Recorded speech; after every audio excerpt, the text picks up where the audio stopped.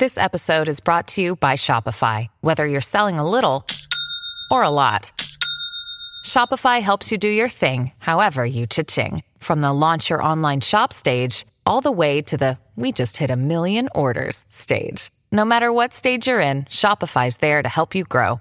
Sign up for a $1 per month trial period at shopify.com/special offer, all lowercase. That's shopify.com/special offer.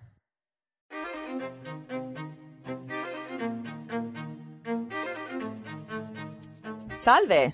Ciao. Buongiorno.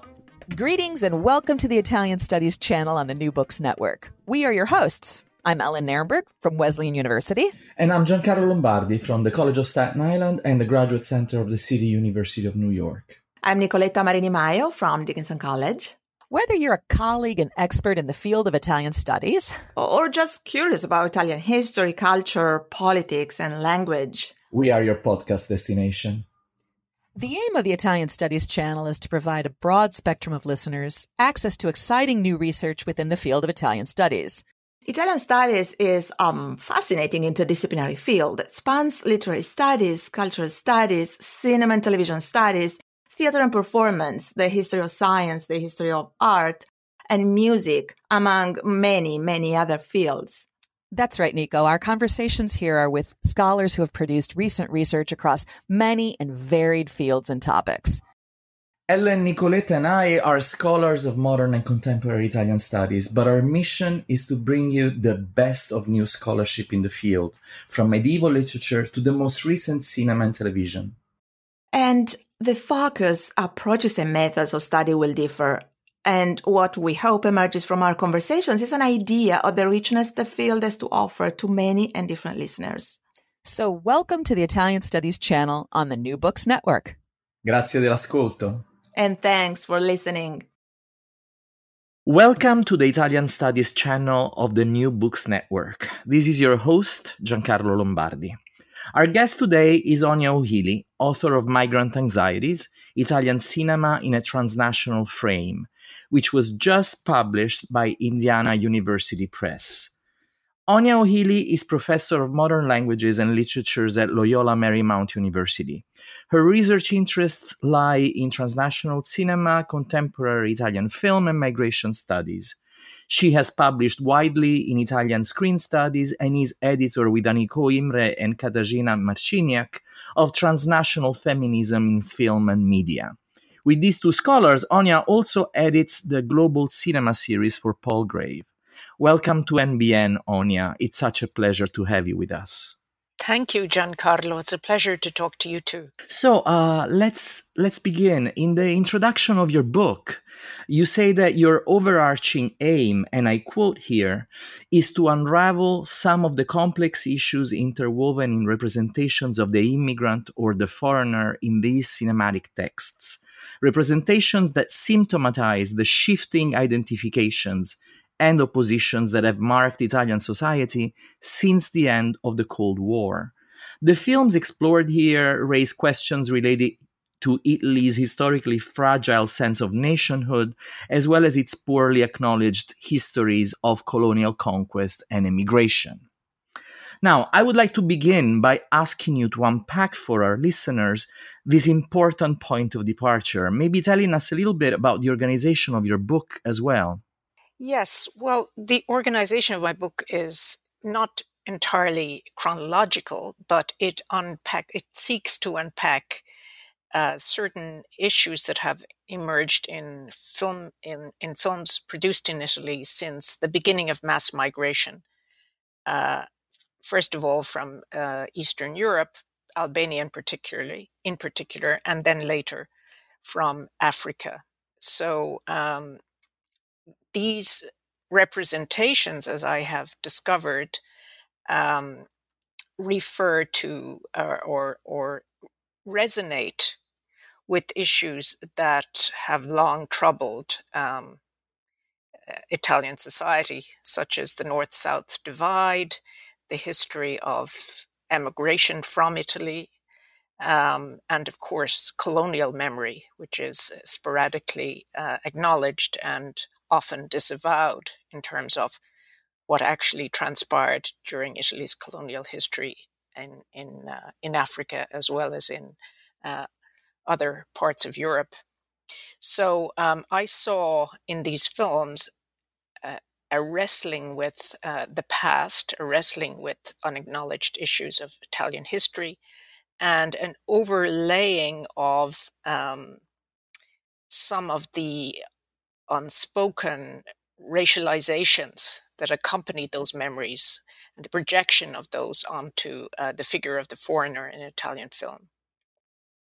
So that's what I tried to unpack, what's resonating here with the history of Italian emigration. I mean, it's most obvious in the sort of canonical film of Italian cinema about migration, which is the first film by Amelio on this issue, L'America. It's very clear there, and it's deliberate too. The references both to Italian colonial history and to Italian emigration. So what I try to show is not only the sort of explicit intentionality of the filmmaker, as happens in this case, but also some of the unintended issues that surface in representation, such as anxiety about Italian whiteness, anxiety about Italian subalternity vis-a-vis the rest of Europe, the unresolved divisions between North and South, and so on. Well, this is great. This is exactly where I wanted to go next, as a matter of fact. I wanted to work with your title. The very title of your work evokes the concept of anxiety, as you said, and you go at great length to keep this concept alive in the mind of your reader throughout the chapters of your book. How would you define such anxieties? And here the plural is fundamental. And how have they evolved in cinema produced in the last 3 decades? Yes, I must say that this title for my book is something that emerged very late in the project, and I was really fascinated when it emerged for me very clearly and all of a sudden that this is what the book is about. And it's true, you've hit the nail on the head. It's anxieties of different kinds generated by different subjects about different acknowledged or unacknowledged issues. And cinema lends itself very well to the expression of anxiety. I mean, it's been there forever in some genres more than others, in horror, in film noir, in suspense mysteries, and so on. But my allusion to anxiety in the book's title has multiple associations, mainly 3 actually. The anxieties of Italians vis-a-vis mass immigration in general, and more specifically vis-a-vis the growing presence of people of non-Italian heritage in Italy today. Second, of course, there's the anxiety of the migrants themselves, which are diegetically represented.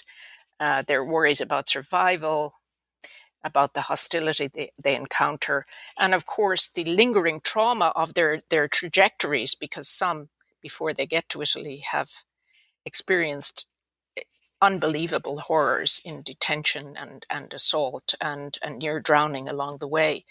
And these are conveyed pretty effectively in many films. But then more interestingly for me, there's another kind of anxiety, migrant anxiety, which is the type of anxiety that migrates and circulates between one context and another.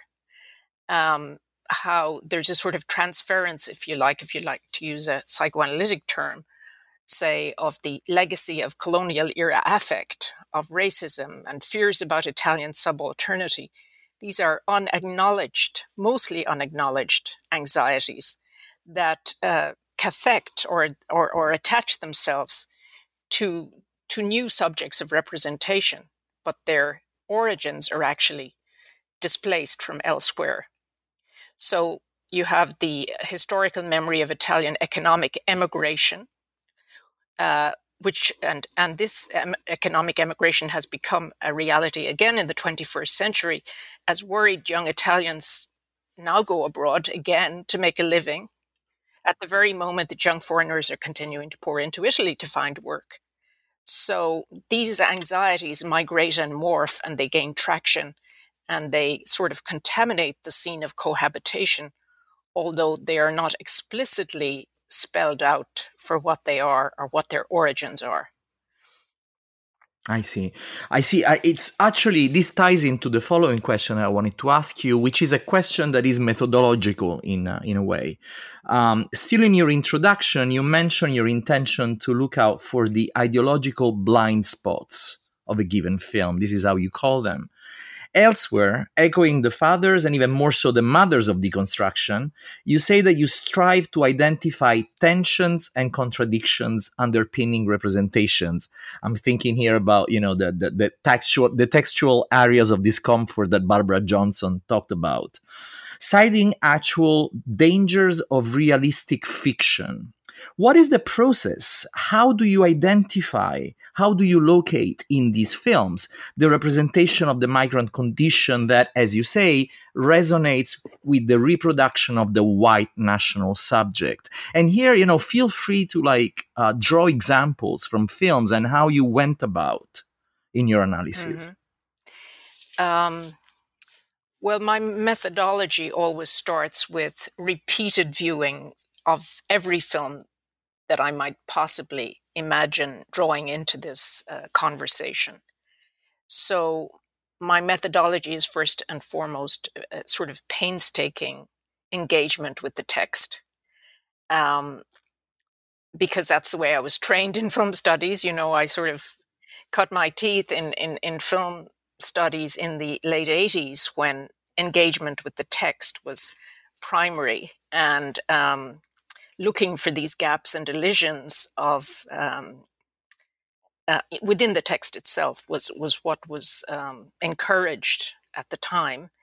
So, and I also, have followed theorists such as Robert Stam and Ella Shoat in their examination of Western constructs of the other, and what they identify as the dangers of realistic fiction, because realism, above all forms of representation, hides its own strategies of enunciation, so it can easily seduce the viewer into imagining that they have untrammeled access to the real.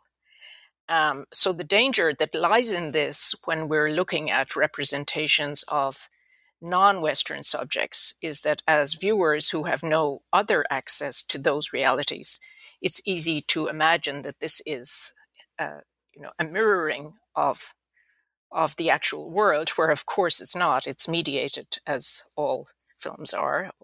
So that's my point of departure, that awareness, accompanied by the close reading process.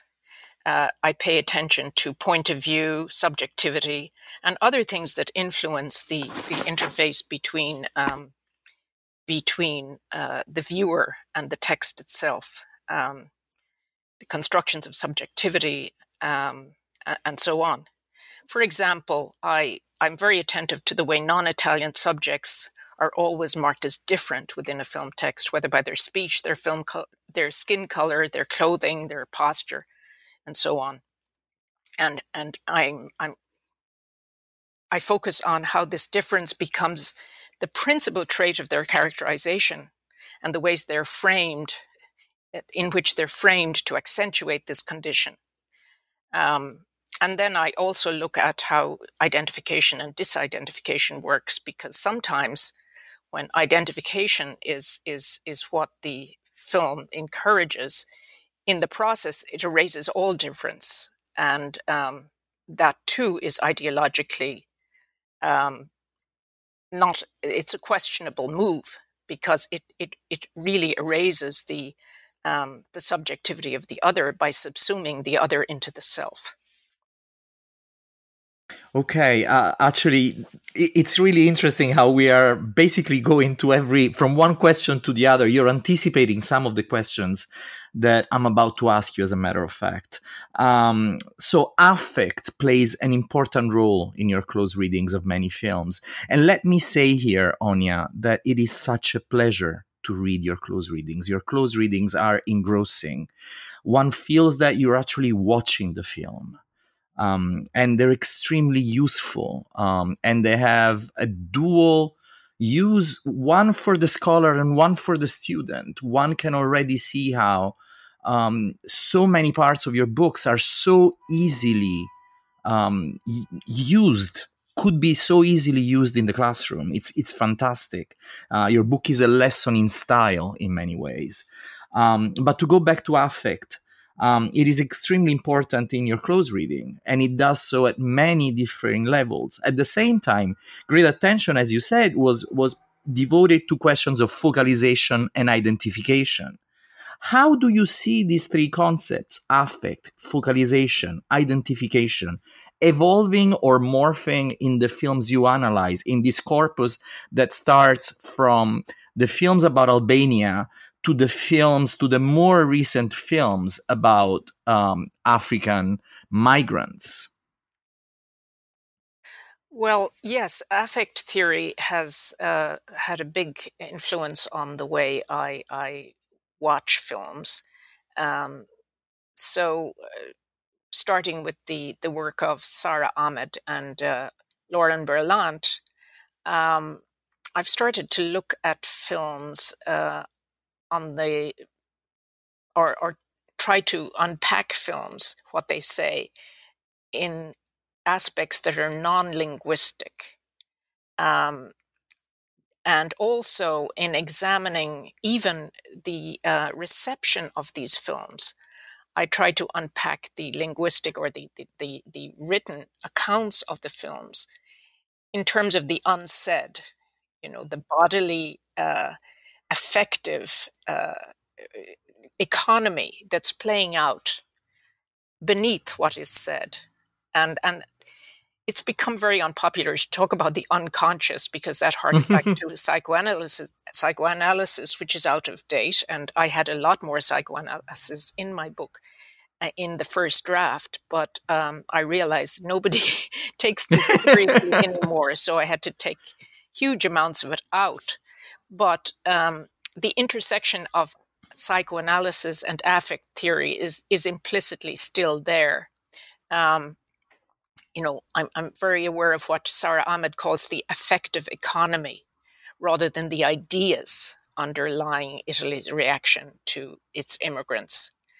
So affect theory takes the emphasis of language, of the rational, and instead it sees power as generating in the senses, in the body, in the more sort of animal side of human experience.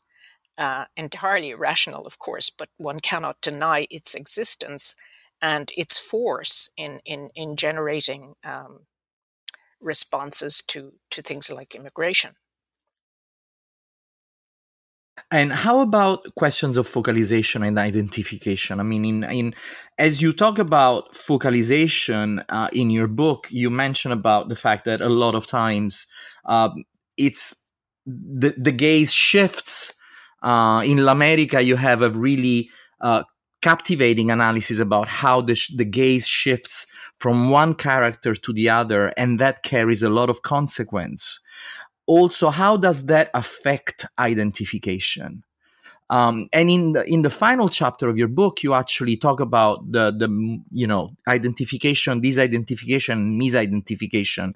I know you already mentioned this earlier, but I would like for us to hear a little more about it.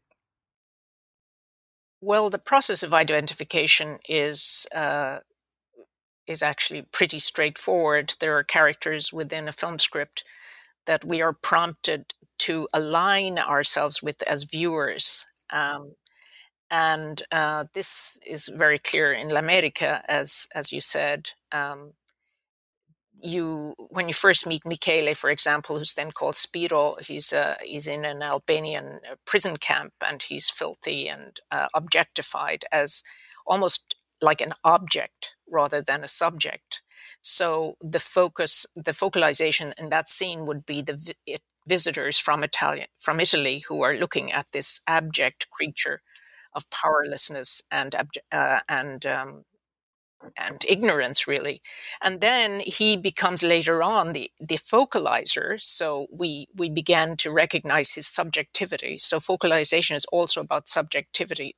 We are encouraged to enter into his point of view and he then becomes sort of redeemed in his humanity and in his distinctive generosity as a human being. So it's very cleverly orchestrated. But what we're really looking at here is the transformation of this character from an abject alien into a sympathetic Southern Italian wise man, who then becomes kind of an exemplar of humane behavior, because he's generous to those who are less fortunate than he is, and he makes these pronouncements that are full of wisdom, even though he's a senile character. So you have this movement of identification, or of attachment to these figures as the people within the diegesis with whom we admire, whom the audience admires. So he's kind of set up as an exemplary Italian subject by the end of the film, and in his Italianness, he becomes human and an exemplary subject. So that's how it works there. But in the process, the ideological pitfalls of that is that the Albanians are never given that same possibility within the film. They remain blank screens. They remain unknowable, inarticulate, unreachable. So, at the expense of Michele, when he becomes Italian within the diegesis, when he's recognized, he starts to evolve as a human being. But the others remain what they were, which is blank screens. So that's what I talk about when I talk about the pitfalls, this elevation of the Southern Italian in a story that's set in another country, but it's really about Italy. And it's the erasure of the reality of the other, the diversity of the other, that one sees over and over in Italian film. When you have identification with a character that may seem other at first, what the film is doing is turning them into one of us, so to speak. That's what the... So the erasure, this erasure is also seen as parallel to the whole idea of passing, that is so central to many of the readings that you do. How do you see that evolving in the corpus of the films you analyze? Yes. Well, that's fascinating that you say that, because I hadn't thought of that script, or of that way of reading the narratives. Can you tell me what you mean? I'm not entirely sure. Well, I mean, you're certainly starting. You're starting from the Albanian. If we look at the chapters that you have, the chapter breakdown, the first two chapters are about Albania and then Eastern Europe, and then you move to Africa. And so much of the first two chapters has got to do with bodies that are unmarked at some levels. It's almost the stessa faccia, stessa razza kind of thing going. And then when it comes to Africa, that is no longer a possibility. But at the same point, you bring up in chapter 2 the question of affect when you're talking about the badante. And at the same time, when you're talking about the Eastern European prostitute, you have the affective disposability of the final migrant. And you make a very important statement about, what happens to prostitution, not just in cinema, but in reality, once migration starts. And where does the eternal image, the classical image of the Italian streetwalker that was so famous was made famous by, directors like Fellini, for instance, where does she disappear? Right, she disappears from Italian screens, and we have instead streetwalkers of Eastern European origin, and then a different type of streetwalker from Africa. There are two different categories in these films. The representation of them is very different. But to get back to what you were mentioning about passing, I think you're referring here to what I call the discourses of whiteness and the ability of white Eastern European migrants to become invisible, their difference to become invisible in Italian public places. So they make they can become a substitute for the Italian female body in particular sectors of the economy, such as prostitution and home care or elder care. The badante, the Eastern European badante can be absorbed into the family context because she's not visibly marked as different, and that was a practice. It's changing now. In real life, there are more and more Filipinas and Sri Lankans who occupy this position. But for a long time, it was Eastern European women were considered ideal for this position because they kind of passed in a way that Italians found acceptable. But in the films, this passing is always questioned in terms of the visual representation. The non-European white characters are always marked with some visible difference that is not startling, but it's always there, whether it's in clothing or posture or screen time or casting or whatever. It's always there. And it's fascinating to me how these different levels of whiteness are determined.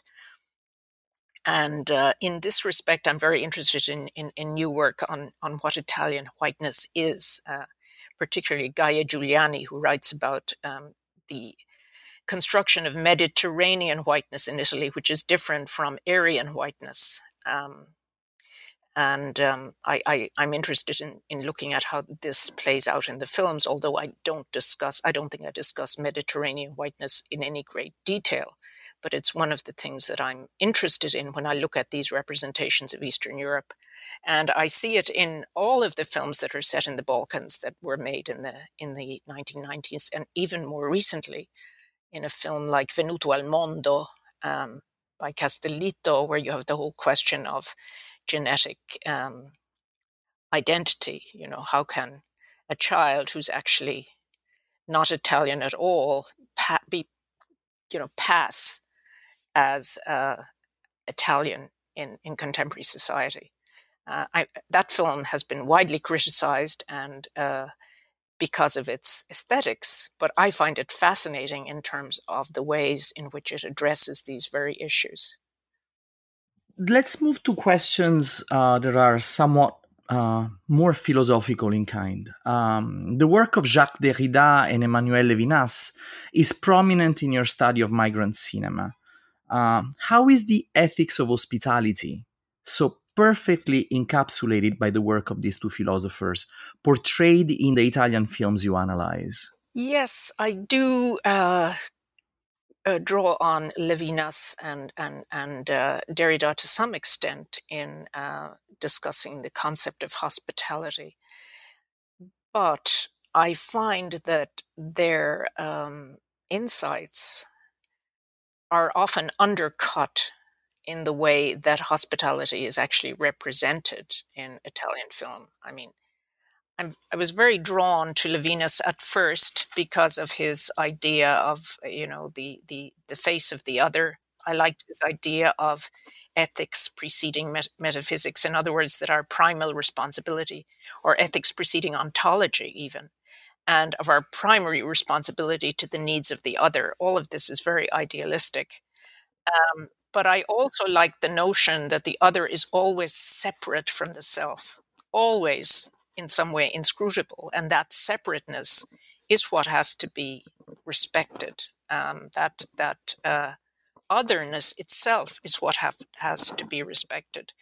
However, in Italian films' configuration of hospitality, what the films do is deny this difference by turning the other into the self-same, in the way that Irigaray critiques the patriarchal configuration of femininity. You say they're just like us, therefore they shouldn't be discriminated against. But what Levinas is actually saying is that their very diversity is what needs to be respected. So in the end, even though I read quite a bit of Levinas and Derrida's ideas of hospitality, what I saw was the contradiction of that. Because in the way that difference is subsumed into sympathy and humanitarian rescue in many Italian films, actually erases the otherness of the other. What do you think movies like Mediterranea or Fuoco a Mare have done in this respect? I mean, I would like to really go and talk about, films that our listeners might have actually heard about, because they're both being distributed heavily in the United States. Well, I'm glad to hear that they have been distributed heavily in the United States. I hadn't been aware. They were available on Netflix, I believe, both of them. Yes. Oh, I see. Yeah. Yes. Fuoco a Mare certainly left a trace, and many people I've talked to have actually seen it or part of it. Many people have found it difficult to watch all of it because it is not a cheerful film by any means.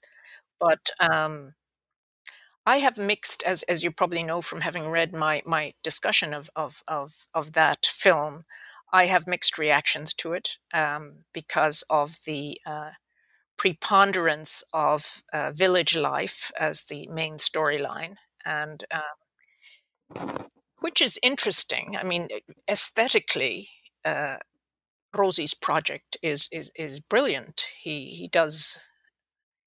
He makes fascinating cinema from the point of view of anthropology and documentary aesthetics. It's really quite beautiful. But in the depiction of the migrants, there are so many contradictions that it leaves me feeling very uncomfortable.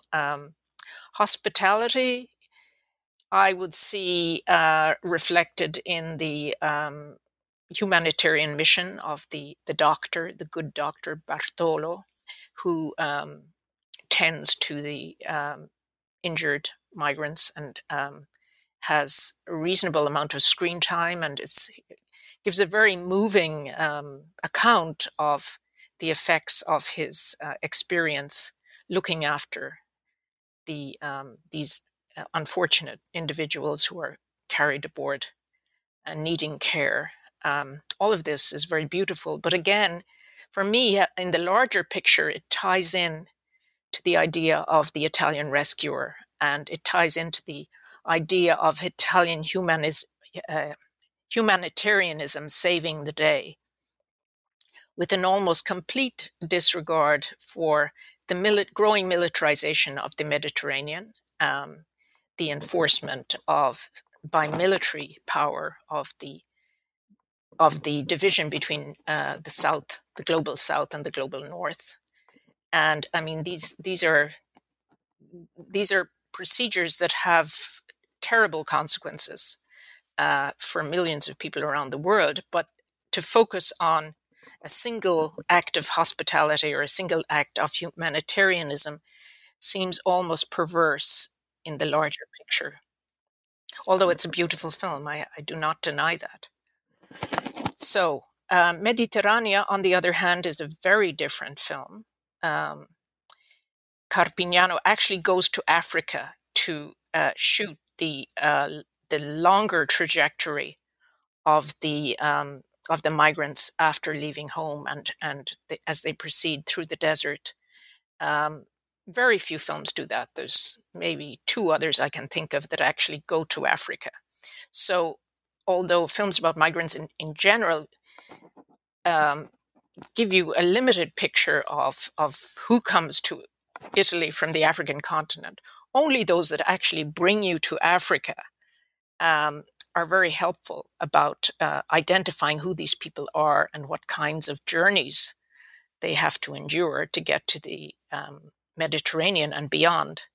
Now, one of the things I liked about Mediterranea is the inclusion of digital media, the acknowledgement of the technological expertise of these people who make these long journeys. I mean, they're many of them are well educated. They speak multiple languages. They're wired. They know how to use the internet perfectly for their needs. And there are no other films apart from this one that really give you that kind of picture of migrant subjectivity, as informed, as resourceful, as totally modernized, completely up to date in terms of the technologies that need to be deployed to get from A to B. We don't see that in any other films. And then we have, of course, the whole conflagration at Rosarno, which is something that all Italians will remember because it was so widely televised at the time, the riot, the so-called riot of Rosarno, and the transformation of this protagonist who was a reasonable and totally likable person into this violent participant in the riots. And you understand, finally, the kinds of conditions that led to the rebellion on the part of the migrants in Rosarno, that this was not an irrational moment of violence. It was something clearly prompted by actual social conditions that needed to be recognized and made public. Now, for a movie like Fuoco a Mare that was so heavily circulated, or even a movie like Mediterranea that had discrete circulation, there are so many others that instead have completely disappeared.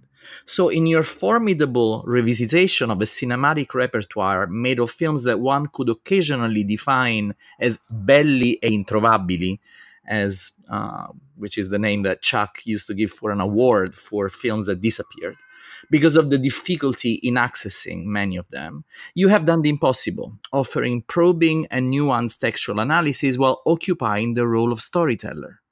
Your discussion of these films is so captivating and thorough that your reader truly feels at the movie theater.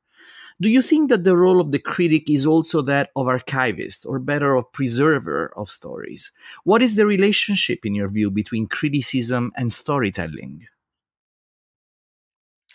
Well, this is a sort of sensitive issue for me because, as you probably know, telling the plot or telling a story about a film is so unpopular these days, and is considered very passé. But at the same time, I was looking at films that I realized that most of my readers would never have seen and will never see in the future, because I had to go to great lengths to find most of them. So I was faced with the choice. Either I could speak very abstractly about these films, or I could try to fill in some of the narrative context that was relevant to my overall appraisal of the importance of this film in terms of my overarching concerns. So I resorted to some storytelling, but with misgivings. But what inspired me was when I first started doing film studies, people like Teresa de Lauretis were writing about independent cinema and experimental cinema, and films that were very, very hard to get hold of. And this was long before, CDs, online stuff. And I was always so grateful that there was some descriptive element, because I could then understand the analysis once I was able to visualize the narrative context. So I took my lead from these early models in my own film education, and allowed myself to tell the stories. Now, my storytelling of a film, however, would of course be different from somebody else's. So I tried to restrain myself in making too many assumptions. But I do think that there is a place for storytelling in film criticism and in film analysis, because I don't consider myself a film critic. I consider myself a film analyst, because my overall aim is not to appraise the aesthetic value of a film, but rather to focus on other concerns that are more interesting to me. But isn't there also an element of film historian in what you're doing? Yes, absolutely. There is, because you create not exactly a canon, but you create by making reference to particular films, you make these films visible again in a certain way. So I'm very aware of that, and I hope that, having written about films that are very difficult to find, will in the future prompt further interest in those films that are difficult to find, and make them more accessible. Well, it's works like yours, Anya, that allow us to go back and actually look for these films and sometimes maybe prompt the re-release of certain films, if there's enough demand, if there's enough critical demand. I mean, I'll give you an example. You have a section on Suicide Story by Roberta Torre, which was only released on VHS.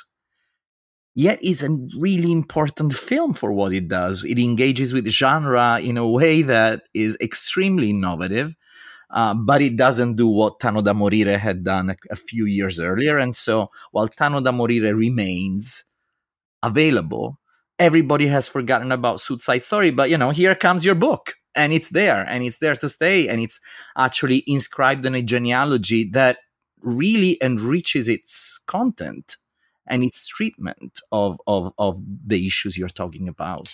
Yes, I agree. I think it's important to give space to these discursive space to these otherwise disappeared films, these lost Absolutely. gems. Yeah. Absolutely. So Donald Trump was elected on the promise of building a wall with Mexico. Former Italian Secretary of Interior Matteo Salvini talked about building a wall on the northeast border with Slovenia. The discussion of borders and borderscapes plays a central role in the last few chapters of your book.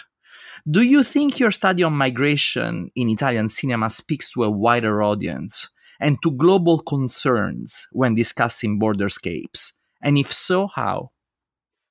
Oh, that's a big question. I hope that my book speaks to wider global issues. Whether or not that will have any effect is impossible to tell.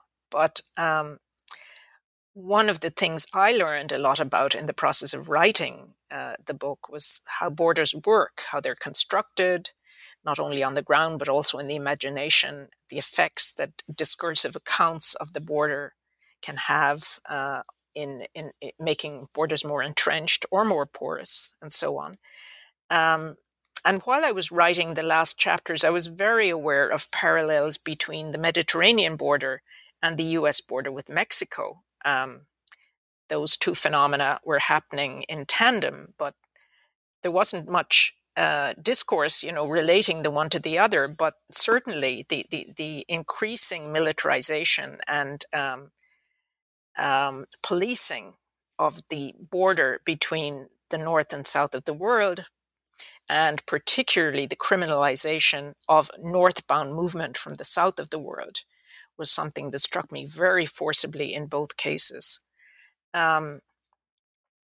So this focus on borders is not just something that's happening in Italian cinema; it's happening elsewhere as well. There's, of course, this Ai Weiwei's book on, film or installation or video on refugees more generally in different parts of the world. It does a brilliant job of bringing the issue of borders and border crossing into view. And there are many films from Germany, France, Sweden, and Greece, for example, that also focus on the border in our contemporary world. And films like Petzold's Transit last year, that even though it sets the narrative in an earlier time, is really about the way borders function in our presence and the way that borders racialize and divide north and south of the world.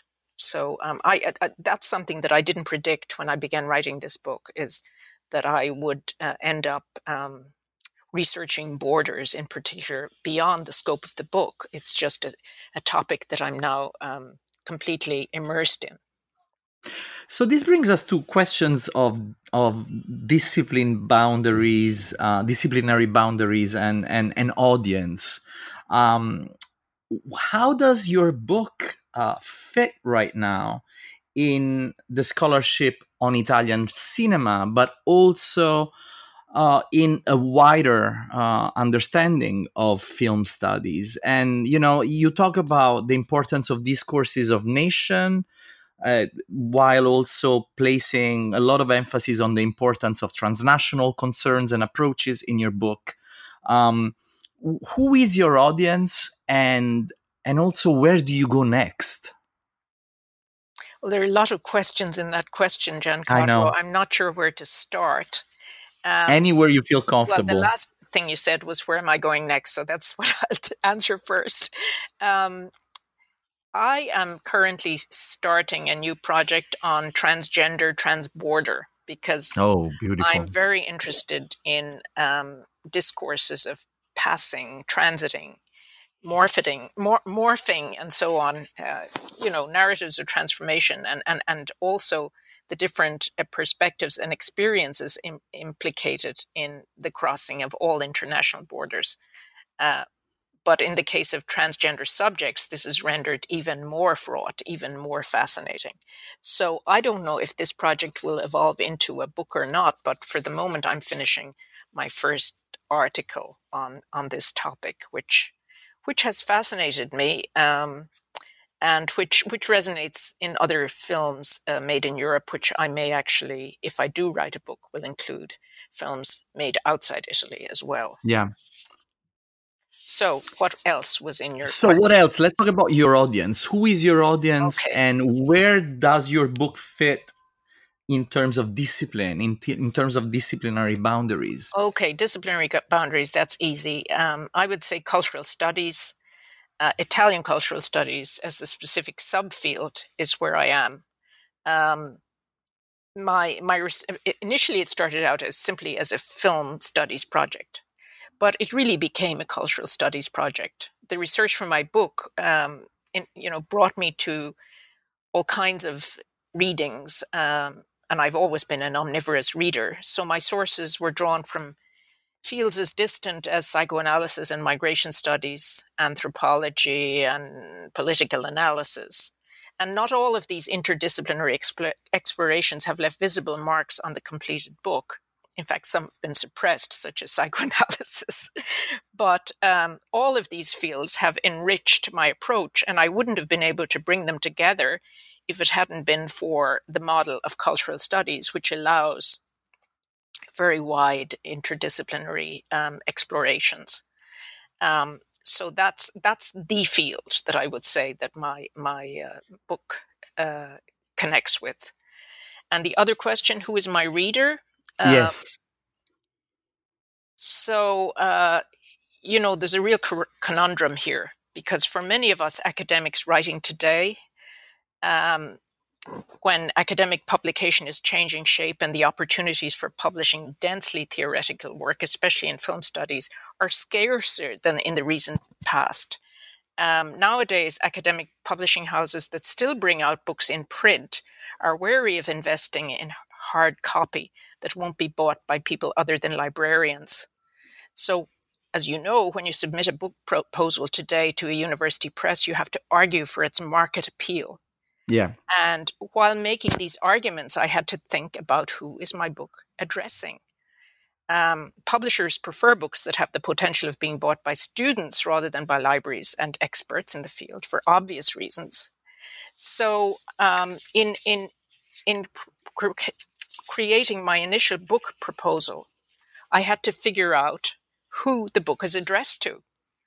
I wanted it to be accessible both to students and specialists, but at the same time, since the issues that I'm addressing are quite complex, I didn't want to oversimplify my approach. So I found the balance a delicate one. And at the editing stage, I eliminated whole paragraphs, whole pages of theoretical explication, as I said, particularly psychoanalytical material. And I sometimes wonder if I went too far in trying to make the text accessible to a broad range of readers. but I hope at least that some will find some benefit in it. I have no doubt they will.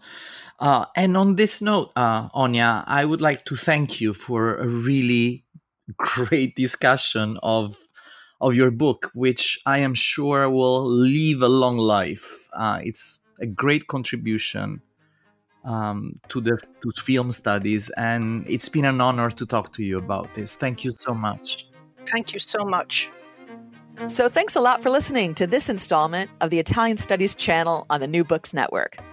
Please come back to check out our other podcasts on topics like art history, Italian cinema, medieval literature, television studies. And even more than that, history of thought, contemporary women's writing, gender studies, codicology. As well as politics and religion in Italy, opera, queer theory, Jewish studies, Dante, Machiavelli, you get the idea. We are your Italian Studies hosts, Giancarlo Lombardi, Nicoletta Marini Maio, and Ellen Nierenberg. All comments and questions can be addressed to itst@gmail.com. E grazie dell'ascolto. Thanks a lot for listening, and we'll see you next time.